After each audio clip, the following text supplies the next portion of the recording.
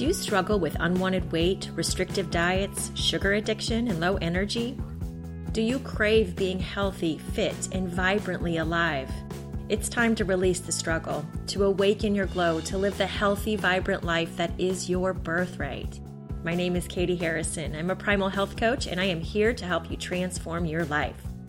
Well, hello, everybody. I am so happy to have you here with me today on this beautiful spring day. I am just so in love with life right now. I think that's true probably of all of Alaska as we're experiencing more sunlight, more warmth in the sunlight. There is just seriously nothing like making it through a cold, dark winter and emerging into spring. It's like the most energizing feeling in the world. It's amazing. Well, I hope you are well. You know, I've been hearing from people the past couple weeks about how they are ready to make some health changes, but they don't know where to start.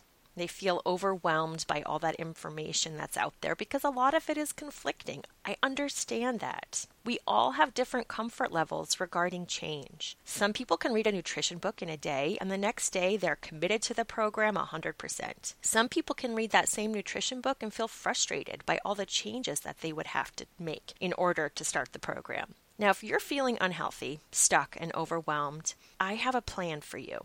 Okay, I can see you rolling your eyes and groaning, ugh, not another plan. But don't worry, this is going to be easy. We're going to make some very simple changes to reclaim your health. Each week, you can embrace one simple step and see how you feel. If you don't like it, no harm done. Are you ready for step 1? Here it is. This week, treat your food like a very special guest. Okay, I realize this sounds strange, so let me break it down for you. What exactly does it look like to treat your food like a special guest? Now imagine getting your home ready for a visit from a fabulous friend. Do you tidy up and make the house look extra pretty? Do you put flowers on the nightstand in the guest bedroom? Do you start to imagine all the fun you're going to have together? Now get ready to eat in this same way. Start by preparing your food with love and care and intention. This doesn't mean you have to cook from scratch. If your food comes in a container, take it out of the container and arrange it attractively on a special plate. As you prepare the food, think about how it will be so enjoyable to eat,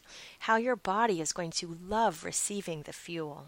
Next, just like you would with a dinner guest, sit down with your food and eliminate distractions. No TV, no phone, no computer, no work, no book. Just you, your special guest, which is your beautiful food, and your family members if you have some. Now focus on each bite, noticing the smells, the textures, the tastes. Compliment and appreciate your special guest.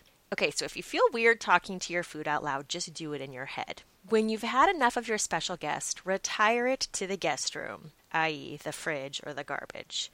You don't have to eat it all because there will be more time to spend with it tomorrow. Remember that your food is a very special friend. Friendship involves love, appreciation, respect, and ease. Focus on the joy of eating instead of choosing to feel stress surrounding food. Now notice that I haven't said a word about what you eat. That is completely up to you. The goal for this week is to create an awareness around food, to acknowledge it and celebrate it, to enjoy it. I know this may sound foreign to you, but I truly believe that the first step in regaining your health is realizing that food is incredibly special. It is beautiful and enjoyable and life-giving. Take this week to develop your relationship with your very special guest. I would love to hear how it goes. As always, you can contact me at katie@awakenyourglow.com. Thank you once again for joining me, and a special thanks to Silent Partner for his song, To the Top.